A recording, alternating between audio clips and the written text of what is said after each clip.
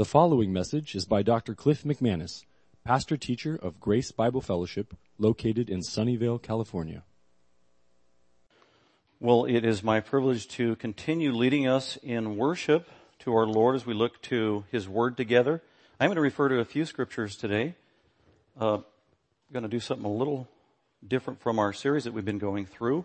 For those of you that are regulars, you know that we started in the book of Acts. We are now about to begin on chapter 2. Book of Acts, just a wonderful book, very exciting, and it's a portrait of how God started the church. 28 chapters, it's a longer book in narrative form, but it's true history. One of the main themes, there are many themes in the book of Acts: prayer, the Holy Spirit, etc., how God establishes churches. But another theme that weaves all throughout the book of Acts from chapter 1 to 28 is missions, local missions and global missions. If you want a textbook on how to do missions for God, you start with the book of Acts. That's really what it's all about. And so in keeping with that theme, we already looked at Acts chapter 1:8, where God told His apostles, wait, be patient, wait for the coming of the Holy Spirit, the empowering of the Holy Spirit. When He does come, then you will be my witnesses. You will be a witness for the Lord Jesus Christ. And you will be a witness first in your own home, wherever you live. That's true to this day, 2,000 years later, for every Christian. You start where you are. That's where you need to be a witness first. Might even be people who live in your own household. And you need to be a faithful, godly, humble witness to them before you're qualified really to go to the next level. So be witnesses in Jerusalem and Judea and Samaria and beyond to the uttermost parts of the earth. And so if every local church did that around the world, you'd have these concentric circles where we can cover actually the whole globe. And Grace Bible Fellowship started about 10 years ago. We started as a mission church plant with 19 people, and God has patiently grown us and sustained us, and we've expanded. In the early years, people would say, well, where's your missions program? Why don't you have missions? And I would say, we are a mission. The backbone of missions in the book of Acts is the local church. Missions begins with the gospel, and it culminates with an established local church. That's really the beginning and end of biblical missions. And so God has allowed GBF to grow and mature and as a mission. And now we are able to extend the gospel beyond our borders here, both locally and even globally. So today I wanted to share a few things about missions and what God has been doing through Grace Bible Fellowship here in Honduras, where I was last week. Amazing time. Thank you for those of you who were praying. Many of you said that you were. I appreciate that. And then also a little follow-up on our mission to Ghana, and then also Hope House. Before I do that, just want to welcome any visitors. Already was just about every week I get to meet visitors to the church. Thank you so much for being with us today, and we just pray that you are blessed. Met a couple from out at Kurt and Sally Asire or something like that. I'm not always good with names. No, it was Kyle and Serene. I'm sorry. Are here today. Wonderful to see them. They're former members. But also, I just wanted to say a word about friends of ours, Daniel and Elsie Kirchhofer, which are right here in the front row. They're friends of Debbie and I that we met through a prayer group a few years ago, and they knew a guy named Austin Tonson, and he came here a couple of years ago, and the Kirchhoffers introduced Austin to the McManus family, who introduced him to GBF, and so thanks for being here today. They're believers, and they live in the Los Altos area, and just being with us today is such a delight. So if you've been blessed by the ministry of Austin or friendship with him, God providentially used that couple as a part of blessing us as a congregation. So just a wonderful gift. So thank you so much. Also, a couple announcements before I delve into my slideshow here. Just so you know, they're Rescued by Grace is the book that we collaborated on here at Grace Bible Fellowship last year. And just on the back table, there's about 20 of these e-copy cards where they're free, by the way. So just grab one, help yourself, got to get rid of them. If you are interested in an e-copy of Rescued by Grace, that wonderful book of true stories of how folks got saved through the gospel of Christ, help yourself to those on the back table. There are several things on the back table. Make sure you peruse that table before you leave today. And with that, I want to go ahead and do an overview of my trip that I took last week to Honduras. Wonderful privilege to teach the Bible. I want to thank JR for preaching the Word in my place last week. Many folks let me know that he was faithful to the Word, powerful message out of Matthew 23. So thank you, JR, for teaching God's Word so faithfully, and everybody else that just continues to faithfully serve in ministry here at GBF. Well, as I said, this is kind of our main verse of the day, Acts 1:8, which I just talked about. And so we have had a privilege to go to different places around the world, especially in the last 5 years. It's been amazing.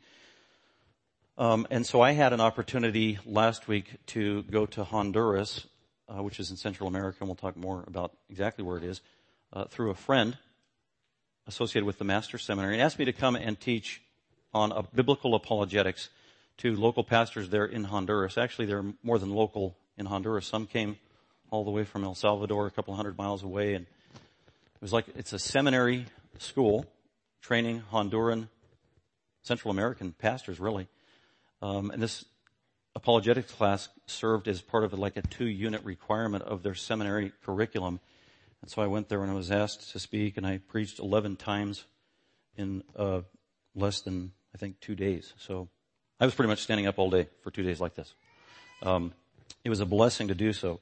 I was doing this through the organization that sponsored it. It's sponsored through the local church, but also in tandem with this organization called the Masters Academy International, TMAI. The Masters, that should ring a bell. That sounds kind of like the Masters College, Masters Seminary, Pastor John MacArthur. Well, it is.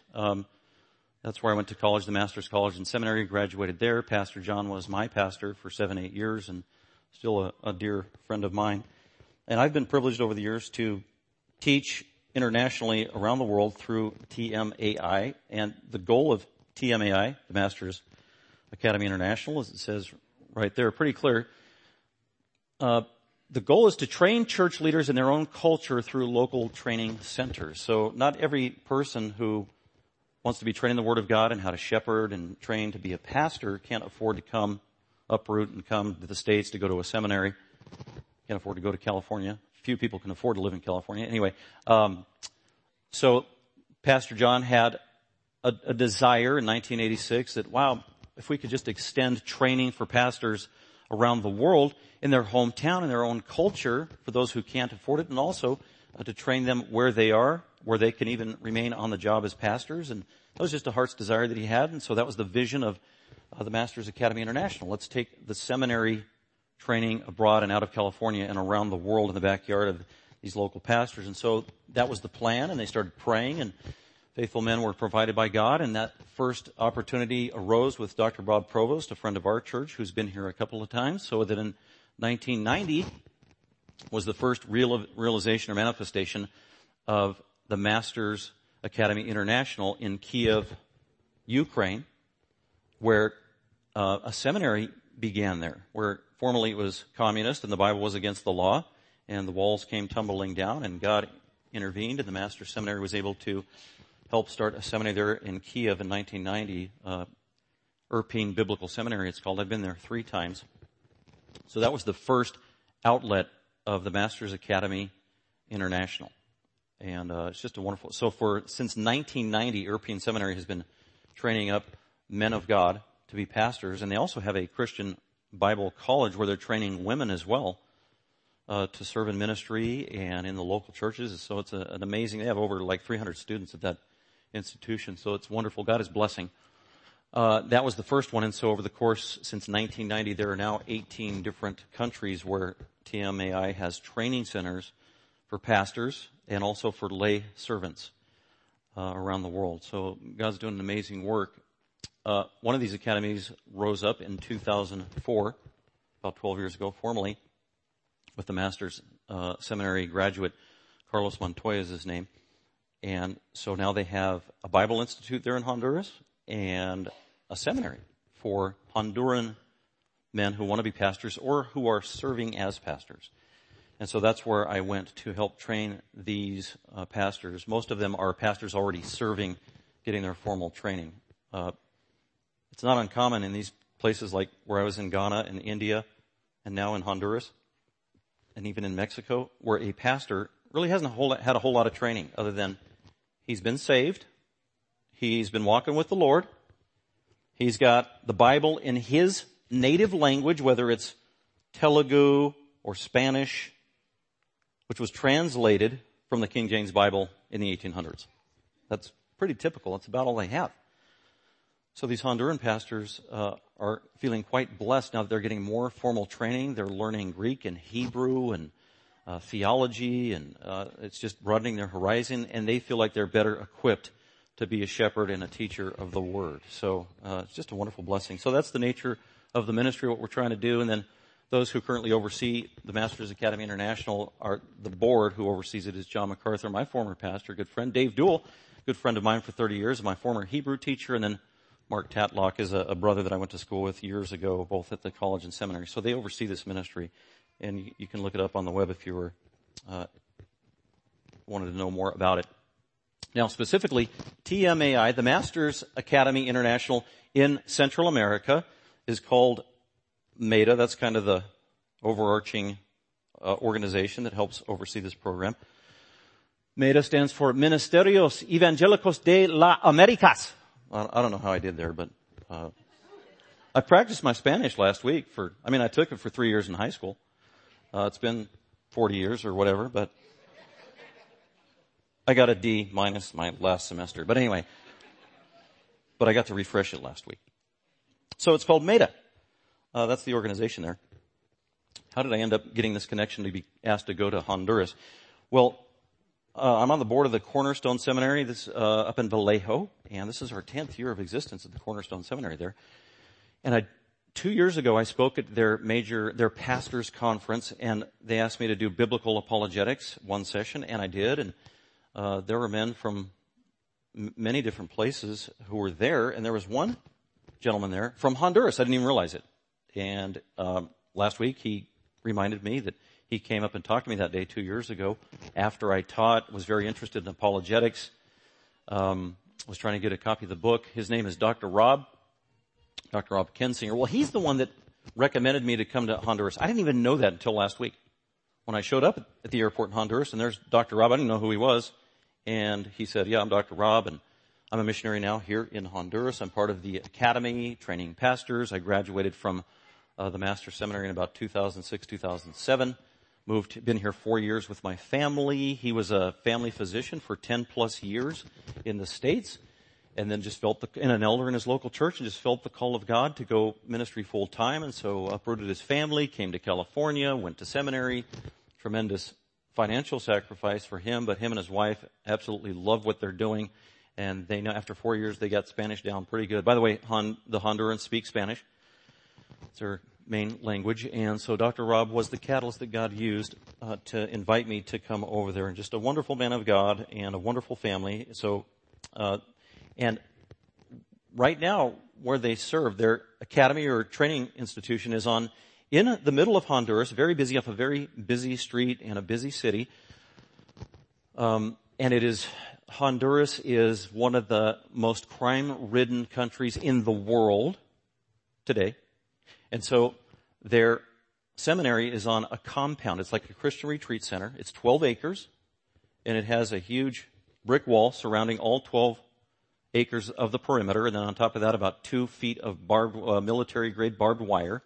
And then on the inside, to protect the compound, not an alarm system, but 7 loose German shepherds that I got to meet while I was there. And they said they haven't had any robberies or funny business since they've had that alarm system of 7 live German shepherds who roam free. Quite effective. And so that's where the center is, right there on the campus. So that's Pastor Rob. He was my host, along with Carlos Montoya. Dr. Rob's family lives on the 12-acre campus, the retreat center. And it used to be an old coffee plantation. Then about 40 years ago, there was a coffee plantation in Honduras. And there was this old faithful pastor in Florida who was near in his 70s in retirement.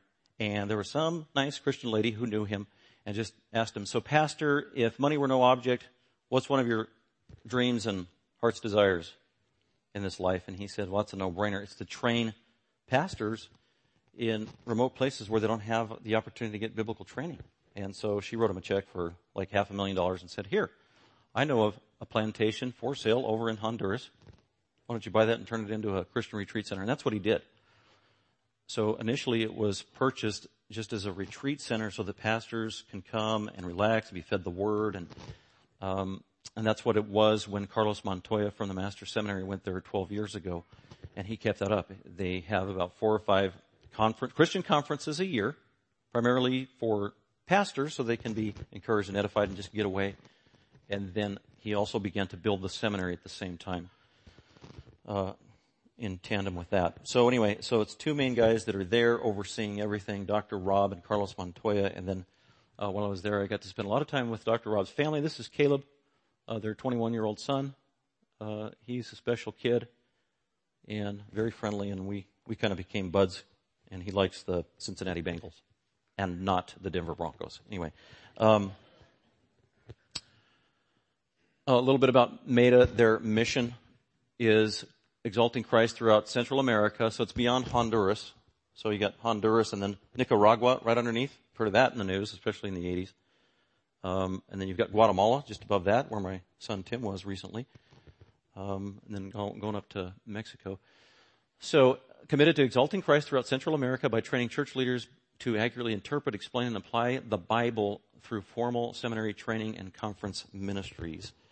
And so these men have to learn Greek and Hebrew and study, and they are not, in this culture, I was told by fellow Hondurans, they weren't big, they're not big on studying, sitting down, being idle, not idle, but sitting down and studying hour upon hour. They'd rather be out working in the fields with their hands. That's just the kind of people that they are. Hence, they love, one of the guys there that's a pastor on the campus, Pastor Carlos Nunez, who's a part of this ministry. He is a native to Honduras, but he's a part of the ongoing ministry of training the pastors. To this day, he gets up at 5 o'clock in the morning, goes to bed at 9, works 12, 15 hours a day, and most of it is with his hands. Like 5 different jobs, training his sons. And he grows coffee, harvests coffee, and that's mostly what he does to supplement his income. So it's difficult transition to get a lot of these Honduran men to sit down in the chair and study and become literate, and the details and the nuances of the Greek language and learning is very challenging. And yet they've been doing this for enough years now where they have established the pattern, and they've shown these men can do it, and they're rising to the challenge. It's amazing. There are some very impressive Honduran men of God who have gone through the program and now have received their training, and they're amazing exegetes and expositors and preachers. And some of them have a desire to get resources in their own language to their own people because they have nada, zero, zilch. Anything good, they got to find it in English somewhere from some European or American and then translate it over into their language. So this was my official host, Carlos Montoya. He was the one that went over there.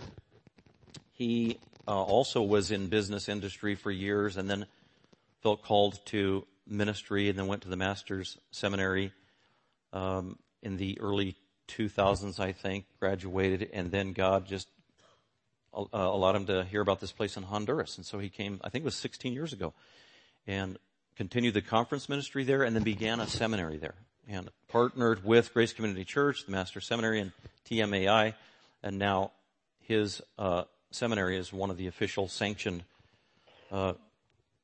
teaching centers of TMAI, Masters Academy International. So Carlos, he was my official guest, spent time with him. He oversees the program. He's the one that assigned me to preach or teach, I think it was 10 times or whatever it was, for that 2-unit requirement of their class. And just an incredible, he's my age, but just an incredible godly man, humble man, wonderful family. There's his wife on the left is Lori, and then 3 kids on the right, 3 kids on the left, 6 children.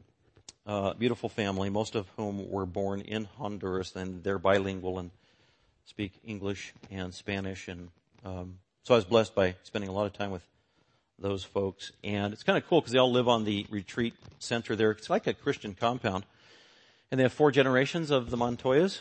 Grandpa on the left. The grandpa on the left, Samuel, he's in his 70s probably. For 40 years, get this, he was the voice of J. Vernon McGee radio station. J. Vernon McGee. He was the Spanish voice of J. Vernon McGee for 40 years, which is an amazing ministry. And a fantastic Bible teacher was J. Vernon McGee. And so there's 4 generations of that family. And then we became close, Abby and Grace. I think they really liked me because I brought candy over there for them. Day 1. We hit it off with the candy. Anyway, and so that was the day we were departing. They didn't want me to leave. And I tried to fit, Abby's on the right, she's the short one. I tried to shove her in my suitcase and she couldn't breathe, so had to leave her at home. Well, where in the world is Honduras? Well, there it is. 2,700 miles from California, down there in Central America, as we zoom in. That whole region and area is where TMAI is trying to reach. The actual city that I was in, we flew into San Pedro Sula, which is the larger city there, and then just down south, 2 hours of San Pedro Sula is Siguatepeque. Try to say that 5 times real fast. Siguatepeque. They don't even know what it means in Spanish, but that's where we were in the city. Little overview about the history of Honduras. I'm glad I found out about these things after I was there. Especially point like number 5. A republic in Central America, originally a Mayan culture, until Christopher Columbus and his brother Bartholomew came over, when it was conquered by Spain. That's why they speak Spanish. Because the Spaniards came over, conquered it in the 1500s. Spain also brought Catholicism, which is the dominant religion there. They think about 50% Catholic in name. And also the Spanish language and Spanish culture. They gained independence from Spain in about 1821 and have been, quote, independent since then. It is the poorest country in the Western Hemisphere. High level of illiteracy. This is the one that I'm glad I saw later after I got home. Highest murder rate in the world in Honduras. On Saturday when I was done teaching, Rob and Carlos drove me around the cities and town, and on every street corner there was a military jeep with like 5 guys in the jeep with their M16s or whatever they were, and their machine guns, and they're ready to go. It's like, wow, they are armed and everywhere, and they need to be. Hence the wall around the perimeter of the compound. But it is, even though it's poor, it's very rich in minerals like silver. Coffee is everywhere. Some of the greatest coffee in the world is there. I brought some home from the pastor who grows coffee and harvests it.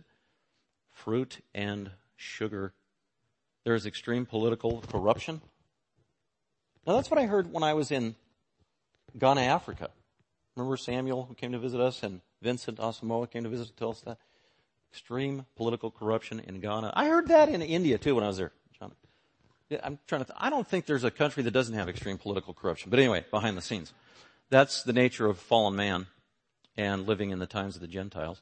Currently about 8 million people there, and as I said, it's about 50% Catholic, so that's just an overview. And then just a couple pictures of the compound. It's just huge fields. They've got dorm rooms, they've got housing, they've got several houses where Carlos Montoya, the overseer, lives, and then Dr. Rob, who helped, he's a teacher, and his family lives there.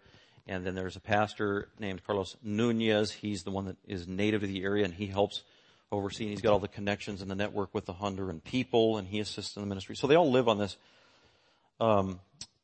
property, and then they have a soccer field, of course, because that's the only sport that exists in Honduras. As a matter of fact, they would say that's the only sport that exists on earth is soccer or football.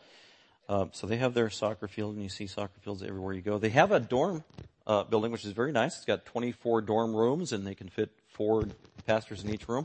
That's when they have their conferences. That's where the pastors or the pastor's family stay. Not the greatest picture in the world. Sorry about that.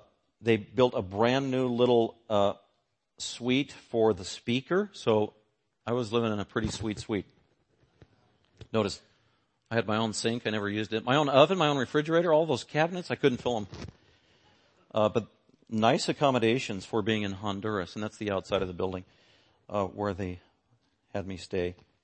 Now, regarding the conference itself, La Apologetica como defender la fe, defending the faith. They did spell my name wrong at the end with 2 N's, but that's okay.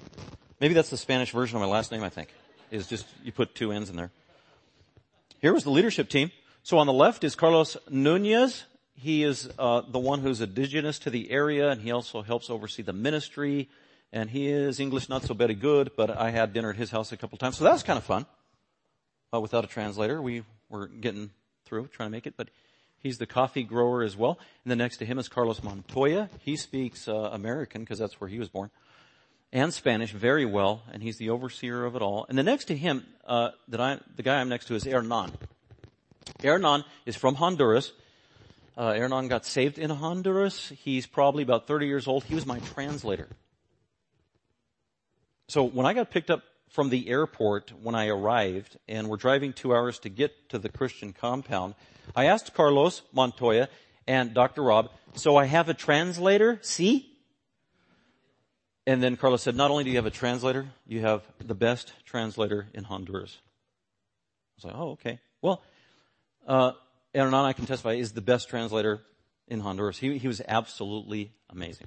Phenomenal. Passionate. Powerful. He's a pastor, a local Honduran pastor. He is in the seminary. He's taken Greek, and he's highly educated. And he can not just transliterate what I'm saying, but the finer nuances of what I'm saying as an American, but also the finer nuances of theology, which is very important. And like I said, he was a charismatic, articulate, passionate, amazing speaker and communicator, and it didn't matter how monotone or boring I was, he would make it lively, and they were engaged. I was a great teacher because Hernan was so good. So what a blessed gift. Those of you who've ever tried to teach through an interpreter, it's not always easy. And so this brother did a fantastic job. We did like 10 sessions for over an hour, and after we finished every time, he'd just give me a big hug. Say, muy bien, hermano. And so he was overwhelmed and impacted by biblical apologetics. He'd never heard anything like it. He's never had this training. He said, we need this in the Spanish language. We need this for our men. I need to translate your book into Spanish. It's like, wow, let's pray. So he's going to try the first chapter and see how it goes. But he's a busy man. He's a full-time pastor. He's got like 3 jobs on the side. He's got a wife. He's got many children. But he's going to try to work this in. So be praying for Hernan and see if that book in the Spanish language happens. So here's the beautiful conference center that they have on the campus. That's just from the back of the room. So it is quite beautiful. And the music they had was amazing. They had simple, and I think every song that they sang was a familiar one that we've sung here at our church.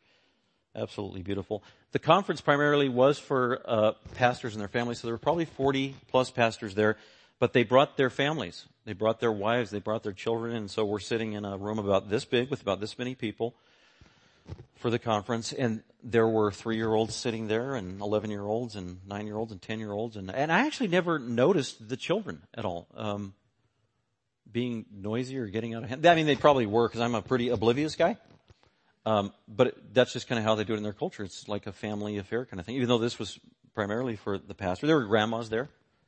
They were delightful as can be, so it was like a family conference on apologetics. And they all brought their Bibles, and they were in the Word. And again, these pictures aren't the brightest in the world from my cell phone. Sorry about that. But so here was time in the Word. Now this you can't really see, but what in the world are they doing? They're doing a sword drill. One of my first sessions, I asked them, anybody here know what a sword drill is? And out of 120 people, I think there were 1 or 2 people who knew what it was, and they were Americans who came over. So a sword drill was not well known in Honduras. So I taught them what a sword drill was with the Bible. You know, the Bible's the sword, and you give a passage, and then they have to look it up as fast as they can. And when they find the passage, they get to stand up and read the verse. And oh man, they were just eating that up. They wanted to do that every session we met. Can we do a sword drill? Can we do a sword? These are adults, grown-up people, mature people. This is not just for kids. And so we had a sword drill competition. We did it every time when we opened our session. They absolutely loved it. I did the same thing when I went to Siberia, to the pastors there, the 35 pastors. They didn't know what a sword drill was. They loved it.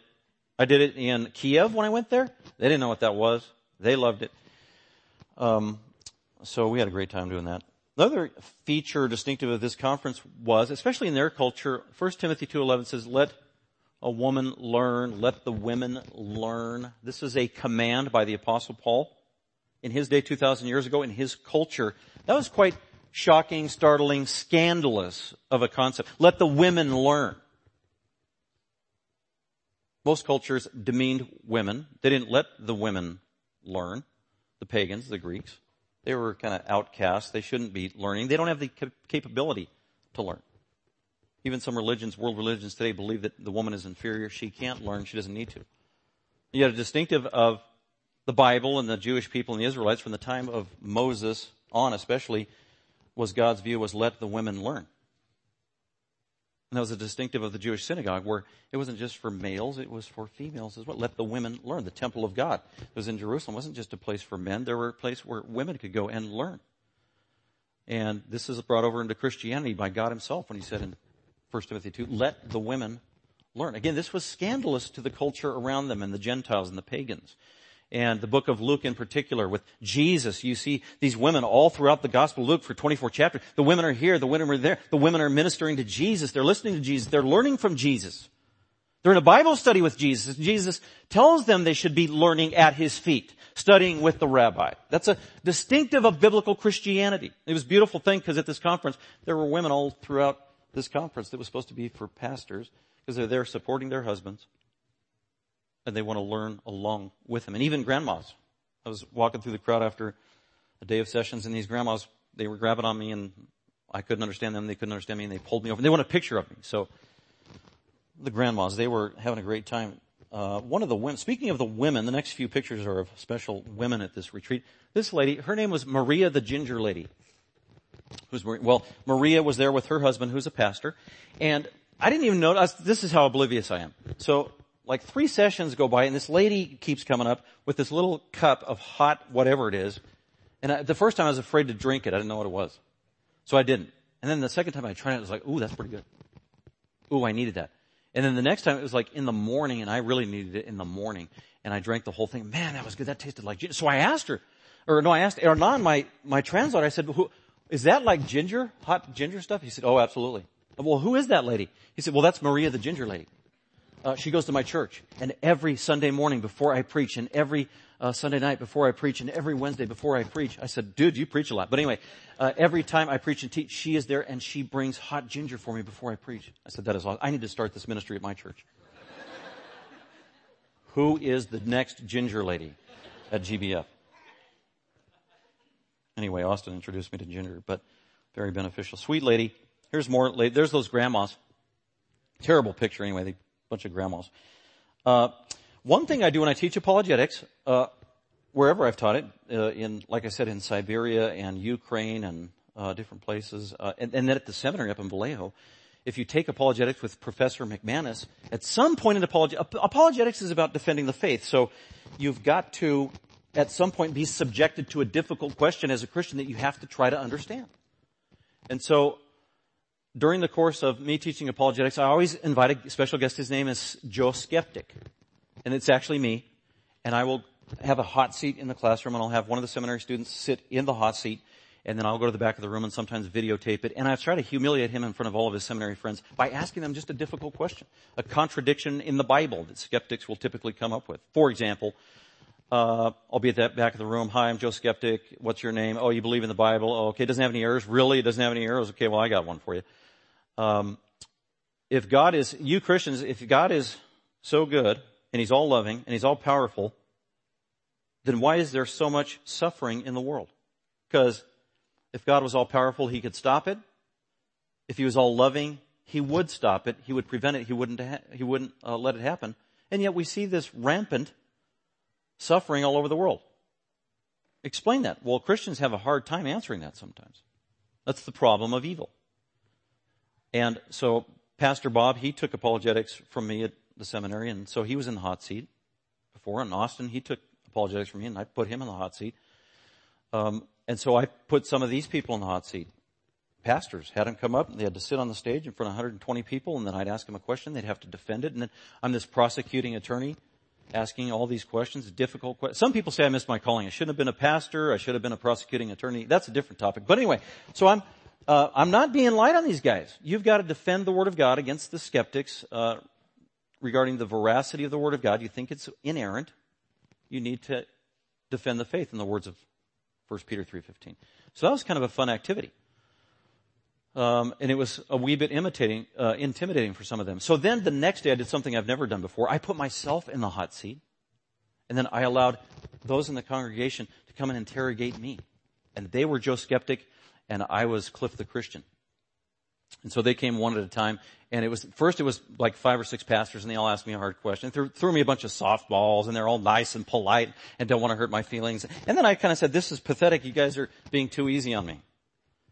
Be like a real atheist, a real skeptic, a real critic of the faith. And so this lady said, okay, I will. And so that's a lady right there. So she comes up with her Bible and zooming in, Daniela, and she just lays into me, and she's got this very difficult, it was a passage out of Joshua where God commands the Israelites to go in and slaughter all the people in the city, including the women and the babies. And she's reading this to me and say, if your God is all loving, this is unbelievable. And she's just infanticide and killing babies. And what kind of God is that? And that was a very difficult passage to answer. And she would not relent. And she made me cry, basically. And she's smiling that she made me cry. Anyway, that was Danielle. She just happened to be my translator's wife. I said, whoa, that's your wife? Wow. She was good. Muy bien. Other women that were impressive there? This is a female German Shepherd. Zoe. She was very friendly. She's only a year old. My goal was to get, since I grew up with the German Shepherd for 13 years, my goal was to get all roving 7 German Shepherds together and get a picture. It never happened. The closest I got was 3 at the same time. And my posse. And then Zoe, she's actually biting my ear in this picture. You can't see it. It hurt. She started licking it and then she started eating it. This is one example. This is Marvin. Pastor Marvin from Trujillo is a city. He's a local pastor. He said he has 6 jobs. He has 3 boys. He makes very little money, but he has the privilege of serving his local church as the pastor. All he has is a Bible in Spanish. Like I said, it was translated in the 1800s from King James. He has no resources. He loved the conference. He loved learning. It was he was impressive what he knew in the Bible. And I asked, do you have any tools, resources, commentaries, study Bible? He said, no, nada. You do now. So I gave him my copy of my Spanish MacArthur Study Bible. And he was blown away. He absolutely loved it. Almost started crying. So Pastor Marvin, wonderful. By the way, a family here in our church gave me 20 MacArthur Study Bibles in Spanish to take with me as a gift. And it just absolutely blessed them, blew them away. Then we went to see the local church, the Baptist church. This is Pastor Rob and Carlos's church, and that behind the church, this is a medical facility they're building because the church is going to, if the church doesn't give medical care in Honduras, then you're not going to get medical care. And so their church is going to have a ministry. This is a local corner. This is how they do electricity in Honduras. They don't have any codes. Thought that was an interesting picture. And this is just the front of the Baptist church, wonderful church, and this is the road in front of the church. That's typical. There were no roads with pavement except one in the city. And then at the end of the camp, we all got together, group shot. Just wonderful people, blessed time. Thank you for allowing me to go there. By the way, when TMA sends me somewhere to Kiev or Honduras, their ministry takes care of it. They pay for my airfare, they pay for my housing, they pay for everything. So it's not a burden to our church. So that was an overview of Honduras, and they want me to come back in 3 years, and who knows? Maybe others from our church can go there and teach. Derek and JR, we'll just keep that in prayer. A little transition. I want to talk about 2 other footnotes regarding ongoing missions ministry. It was back in August when I returned from Ghana that I mentioned the ministry there, and I did tell you that I met a young man there, 18 years old, who worked at Hoops for Hope camp in Ghana with me and my son Tim, and he was an exemplary young man, 18 years old, a senior at his high school there in Ghana, and he has a desire to go on and further his education. He works regularly for the ministry of Hoops for Hope with Vincent Amaso. Vincent came to visit us back a few months ago before Pastor Samuel came, and his name is Stephen, and I've been praying with Stephen since, that's me and Stephen in Ghana at that basketball camp. 18 years old, got born again about 5 years ago, loves serving children, and serves in that ministry on a regular basis, and has a desire to get his education, and whatever that education is, and then come back to Ghana and further education and ministry to his people. And so I've actually been praying with Stephen since August. Stephen, let's pray. And he heard about the Master's College, and so I've been helping him, and he's done a lot of diligent work. It's been very complicated, the process of being an international student. So he's applied to the Master's College. He was accepted. They've given him some financial aid. The problem, it cost about $42,000 a year. So we're still praying with Stephen, and I just wanted to give you an update because some of you inquired with me back in August, how can I help Stephen in any way? So I just want to bring you up to speed. I didn't want to say anything until to see if he was going to be diligent, follow through, and how God might be leading and what the Master's College said. And so he's done all of his work, and they've accepted him, and that's his heart's desire. And I told him I'd be praying with him. And so here's where his status is. 18 years old, lives in Ghana, saved in 2011 through the basketball ministry. He's a coach now for Hoops for Life in Ghana. He wants to study at the Master's College. The cost is about $42,000 for an international student. To date, he has covered the costs up to $16,000 that still he needs to make it a reality. And all I've told him at this point is I'll pray with you, brother. And I'm in communication with the church in Texas that runs the ministry of Hoops for Hope, Pastor Mark, and Mark and I are praying. Mark, if you know anybody just personally at your church that could help Stephen, or just pray. That's what we're doing. And I told him I'd do the same. I'd at least make my church people aware of Stephen's need, and where he's at. He needs $16,000. So, it was about 26 years ago when I was in seminary, God dropped a young man in my lap from Belarus, Minsk, Belarus, the Soviet Union.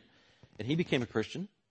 And then he got over here to America somehow. And then God dropped him in my lap. And then I helped him go to the Master's College. Just the first year, just to get his foot in the door. And then he just took off. He thrived. The school adopted him. He graduated in 4 years, became a business major. And now he's just an incredible, godly man. He's about my age, has a family of 4. And now he lives in Seattle. And anyway, it was life-changing for him. So this is a very similar, parallel kind of situation. So I wanted you to be aware of Stephen, where his needs are at this point, and that's why I'm calling it Adopt a Student. Those programs, Adopt a Child, this is actually somebody I know. We have a team of 3 GBFers that are going to go back to Ghana in July, Lord willing. Timothy, my son, and then Jacob and Aaron Phillip. And Lord willing, they'll get to work with Stephen again in the ministry there. Just a reminder of the key leaders of the Ghana ministry over there. That's Vincent. He's been at our church and gave his testimony. Vincent will be leading that trip again in Ghana that 3 of our people get to be a part of. And he works with Stephen. And then we just recently had Pastor Samuel here, who preached last March a powerful sermon that he preached out of the Gospels. And he knows Stephen, and they usually ask Samuel to preach the gospel to the children on the last day of the camp. And then here's a shot. That's Timothy, my son, and Stephen, another one of our coaches at the camp last summer. And then this is a better shot. That's Stephen on the right, and then Timothy, my son, on the left, and then 2 female workers. So if you have any interest at all in supporting Stephen, there are these flyers on the back table give you some information, and also his testimony that he wrote out.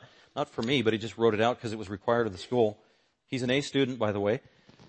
But keep Stephen in prayer that God might provide. And if you were in a position to adopt Stephen with a one-time gift towards the remaining $16,000, let me know.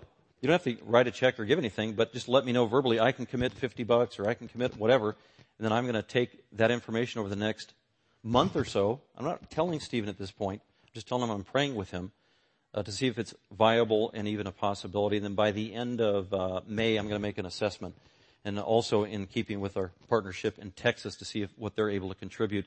And then at that time communicate to Stephen what we think God's will might be. Maybe it is this year, maybe not at all, or maybe it's in the future. So partner with me at least in prayer regarding that opportunity to really change the future and the course of a young man in a very significant way. And with that, I want to close by reminding you our Hope House ministry in Mexico. We're having that short-term missions trip in July.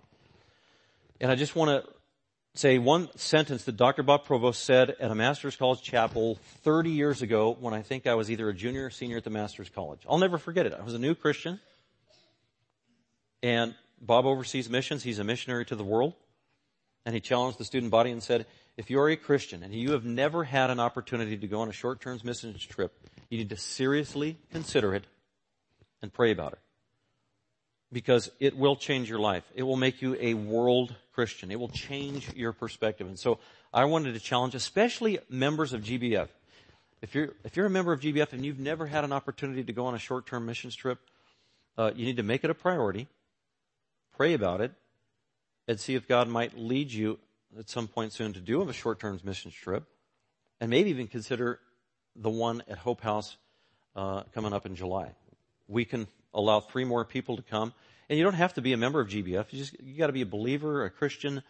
And then you would meet with Pastor Bob and the team and prepare you if this is what God wants you to do. But I want you to seriously consider that.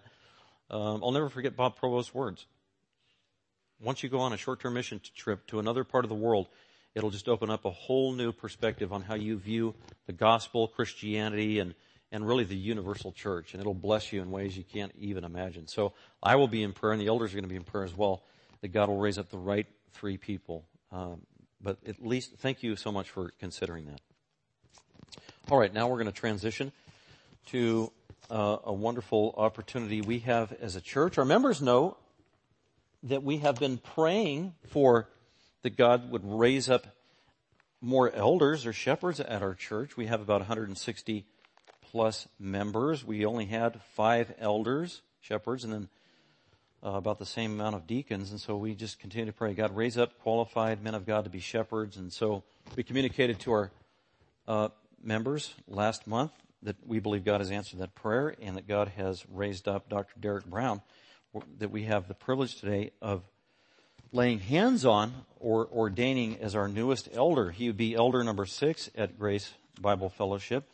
And before Derek and his family comes up and the elders, I just want to remind us all of the qualifications of an elder from 1 Timothy 3. I'll read it.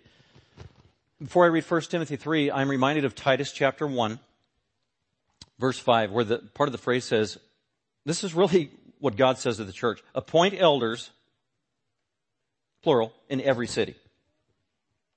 That is a mandate. By the way, when the Bible talks about, the New Testament talks about elders, it's always in the plural because your church needs to have a plurality of elders. That is God's design for many reasons. Appoint elders in every city. And then in Acts 14, it says appoint elders in every church. You can't be a biblical church unless you have a plurality of qualified elders. That is God's design. When Jesus trained the 12 apostles, they were the first elders of the first church. A plurality. And so God has to be the one to raise these men up. And so here are the qualifications according to the Apostle Paul, as he's led by the Holy Spirit, 1 Timothy 3, verse 1. It is a trustworthy statement. If any man aspires to the office of overseer, if any man, and that is a qualification.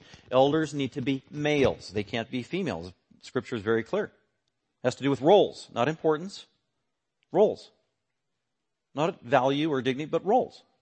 Women have roles by God that are just as valuable as the roles he's designated to men in the home and in the church. So it's a man. And the first qualification, he has to have a desire, a very strong, subjective, yet real desire to serve as a shepherd and an elder in the church. And by the way, an elder is a pastor. Same thing. They're interchangeable.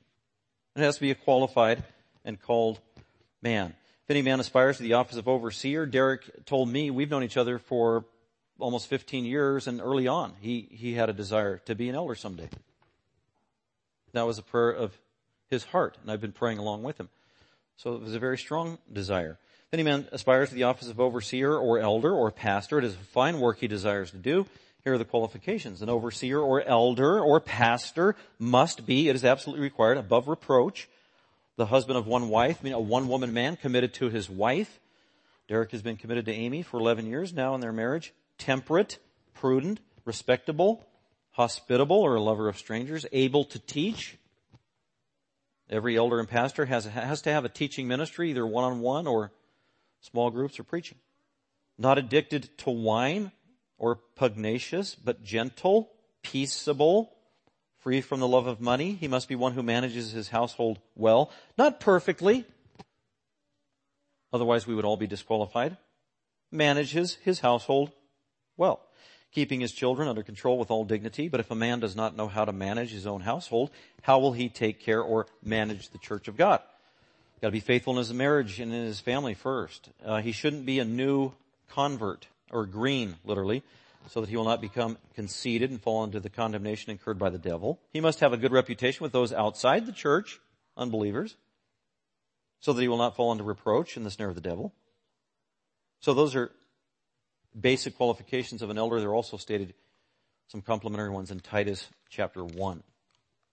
So we have the privilege today to recognize Derek. The pattern in the New Testament, by the way, uses words like lay hands on or ordain or appoint. Well, the word appoint in Acts chapter 14, the word appoint literally has the word hand in it, to recognize with the extended hand. And it's used two different ways in the New Testament. Is by the congregation, they recognized, yes, he's qualified to be an elder with their hand. And then the other way, once they designated that person, the leadership would recognize or affirm him with the extension of the hands by laying hands on him. So we actually got the input of our members about Derek. Is he qualified in light of what they know? And the answer unanimously of the feedback we received was yes. Very encouraging. And it's unanimous among our 5 current elders as well, as we've gotten to know Derek even better. And he went through some grueling training for the last 18 months. Practical training as well as formal theological training. And we were very pleased and satisfied and believe that's how God is leading. So it's our privilege to lay hands on Derek as our newest elder. So Derek, why don't you come up here with your family? Colton, Easton, and Amy, come on down. Y'all can stand right here. And then I'm going to ask our elders to come up and we're going to surround Derek and his family. Colton, are you 5 years old? Okay, 5 years old, and Easton, I believe, is 4. Is that correct? Yes, it is. 4 years old. And each of the elders, we're going to pray a very specific prayer for Derek, his ministry, his walk with God, his family. And I'm going to ask Sam he's the chairman of our elders, and he's going to start, and then we're just going to go around, and then I'm going to close in prayer, and then we'll celebrate. It is a day of celebration. We will celebrate communion together.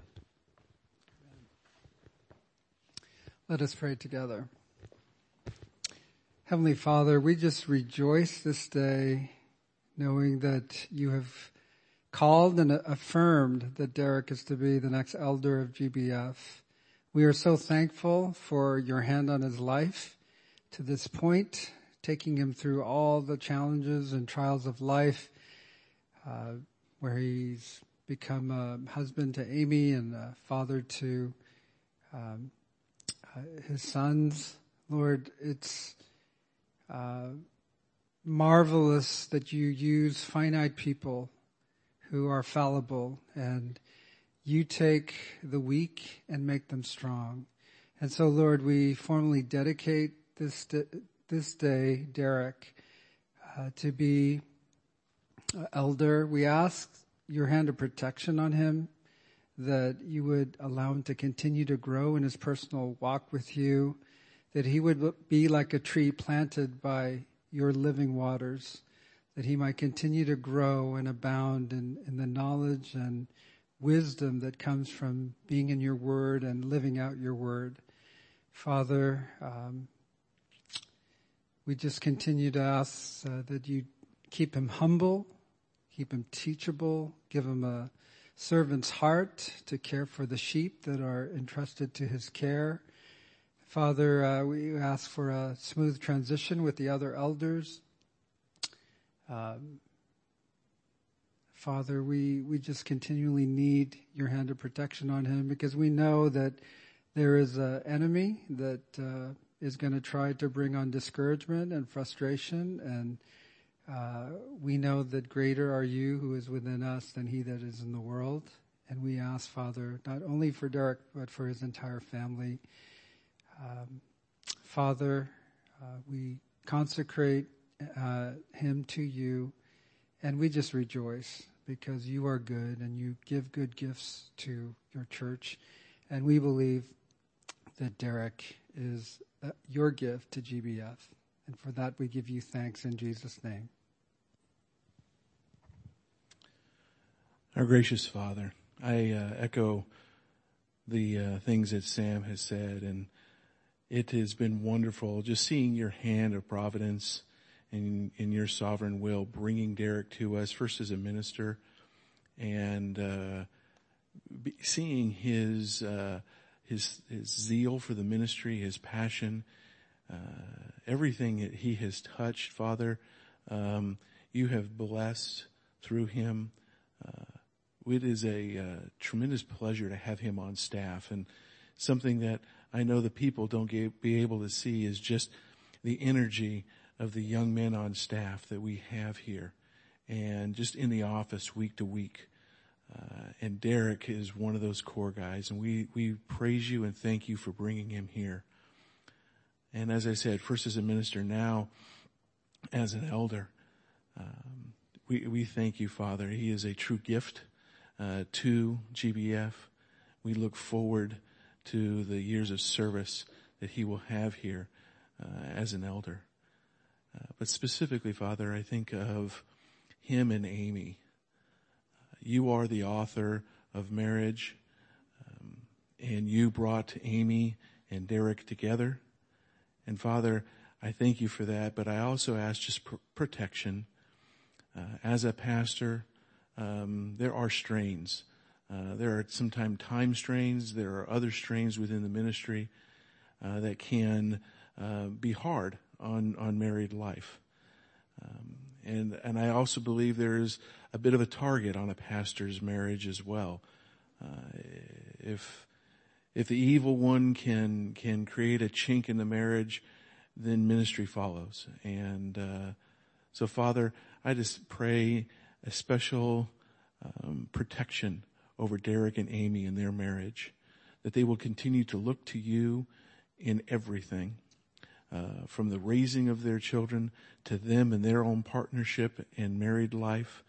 And of course, it's so easy sometimes as an elder, as a pastor, and the priorities of church to put your family second.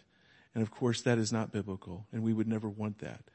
And so just protect and give them wisdom both as they seek you in this next step, Father. In your Son's name I pray. Our Father God, we thank you so much for your gift to us of Derek and Amy and Colton and Easton. Just thank you, God. You've blessed GBF immensely, and you continue to do so with this latest gift. And God, in terms of Derek as a father, we pray that Derek's philosophy of fatherhood is derived from nowhere else except your word. And we pray that that understanding of your word is confirmed by the counsel of wise men and women. And we pray that that would be the basis on which he trains up his children. God, I also pray in terms of fatherhood that he and Amy would be a very united set of parents, a married couple to know how to raise their children. Would you please give Derek the prompting as a leader in this effort?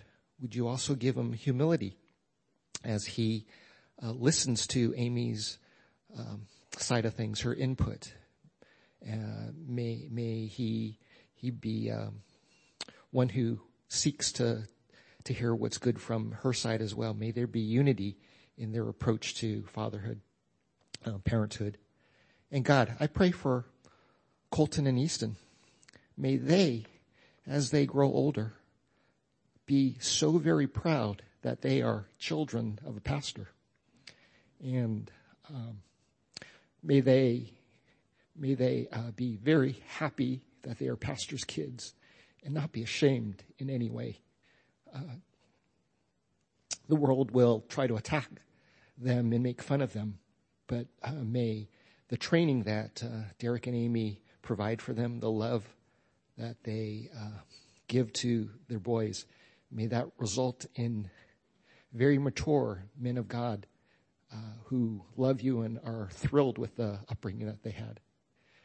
And I also pray that you would use Derek and Amy and their parenthood and their family as an example of your ways, God, both for those in the church and for those outside the church. That would be a great testimony of your ways and who you are. And so we pray this for Derek and Amy, in Christ's name. And dear Heavenly Father, we thank you so much for raising up Derek to be an elder at GBF.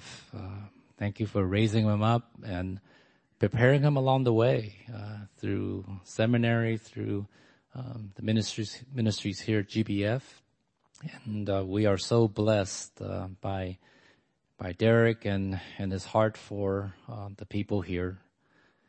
And Lord, as you call him to be a shepherd, may you continue to use him mightily to bless his studies as he teaches and edifies the saints. I pray that you help him to carefully search the scriptures as he leads and disciples people, as he is a watchman for you and protects the sheep from false teaching. May he use the scriptures as the foundation for his life, his convictions, his teachings, in everything, Lord. And Father, it's just a wonderful privilege to see him at work, and I pray that you continue to strengthen him, continue to guide him, bring him much joy and delight as he serves you here and through his whole life. In Jesus' name I pray. Amen. Amen. And Father, I just echo a hearty amen to what these brothers have prayed. Again, we thank you for your goodness, for establishing the church, universal, but also the local church. Thank you, Lord Jesus, that you are the senior pastor and the only senior pastor, and that we have the privilege to be your under shepherds. I pray that you would preserve the unity of the leader, the elder team. I also pray that you'd continue to preserve the unity of our wonderful deacon team. And Father, be gracious in preserving the unity of our members as well as you have done these 10 years. We're humbled by your goodness to us, the gifts you continue to shower upon us. Help us to be faithful stewards by your grace and the power of the Holy Spirit and the ongoing practice of prayer and encouragement from the saints. And we commit it all to you for your glory. We pray in Christ's name. Amen. Amen. Let's hear it for Derek and Amy.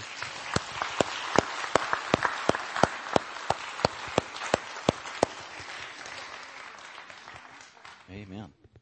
Amen.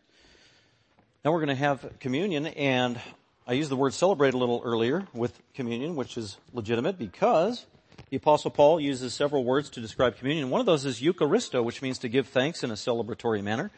And so that's, if you're a Christian today, you're invited to be a part of communion with us today, the Lord's table, the Lord's Supper, the many names that it goes by. And while I'm reading out of 1 Corinthians 11, if the gentleman could go ahead and begin distributing the elements, and just grab the one cup there as it comes by. It's got the bread and the cup all in that one. And hold on to that, and we'll partake together. But I do want to read from 1 Corinthians 11, Paul's explanation, reminder of the significance of communion. And just really basic. We don't take communion to earn forgiveness of sin.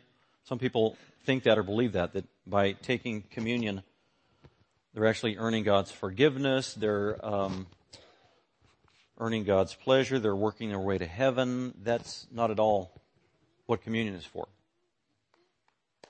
We don't take communion to get saved. We take communion because we are saved. So it is a commemorative act that the Lord Jesus gave as a gift to his church to remember him, how glorious he is, to remember his sacrifice, to remember that he died on the cross for sinners, he rose again from the dead for sinners. And it's also to be very personal and intimate that he saved you. If you're a Christian, he saved you. He loves you. He's forgiven you. He's coming again in the future, literally, someday, for you, to his people. That is a glorious thought and event. That is worth being celebrated as well. The Lord Jesus, forgiven of all my sins, he's died for me. He's coming again to glorify and receive his people. So that is what we remember and what we celebrate at the time of communion. And here are the Apostle Paul's words in 1 Corinthians 11, the way he describes it. He said, "For I received from the Lord." So at some point the Lord Jesus gave revelation to the Apostle Paul, probably through a divine visitation. Absolutely amazing. Jesus was already ascended. He was in heaven. And then he appeared to the Apostle Paul many times.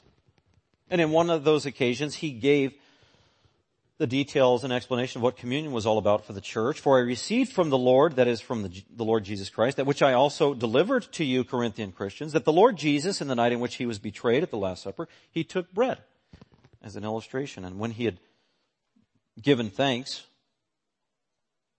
he broke the bread and he said, "This is my body, which is for you. Do this in remembrance of me." Remember me as your Savior. And in the same way, he took the cup also after supper, saying, "This cup is the new covenant."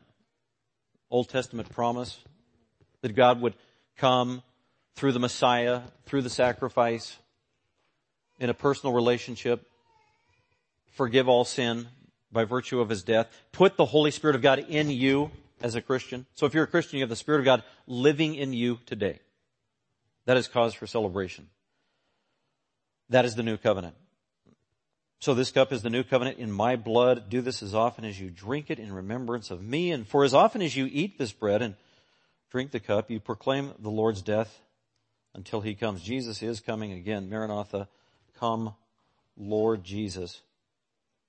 Therefore, whoever eats the bread or drinks the cup of the Lord in an unworthy manner shall be guilty of the body and the blood of the Lord. Taking communion in an unworthy manner, first of all, means that if you're not a Christian and you're taking communion, you shouldn't do that. That's really primarily what it means. The second way in context that taking communion in an unworthy manner is presuming upon the grace and the forgiveness of God by hiding or cultivating sin in your life. And that's what some of the Corinthians were doing, being very presumptuous. And Paul says, don't do that. You don't want to be subjected as a Christian to the discipline of the Lord, which the Lord does. So every believer who's taking communion must examine themselves, pray to the Lord in their heart, and in so doing is to eat the bread and drink the cup of the Lord. For he who eats and drinks judgment to himself if he does not judge the body rightly. So it is our privilege now to examine our own hearts and be thankful to the Lord Jesus Christ for this opportunity and this reminder of what he's done on our behalf. And the Lord Jesus said, do this in his memory. So let's eat and drink together in thanksgiving to what Christ has done for us.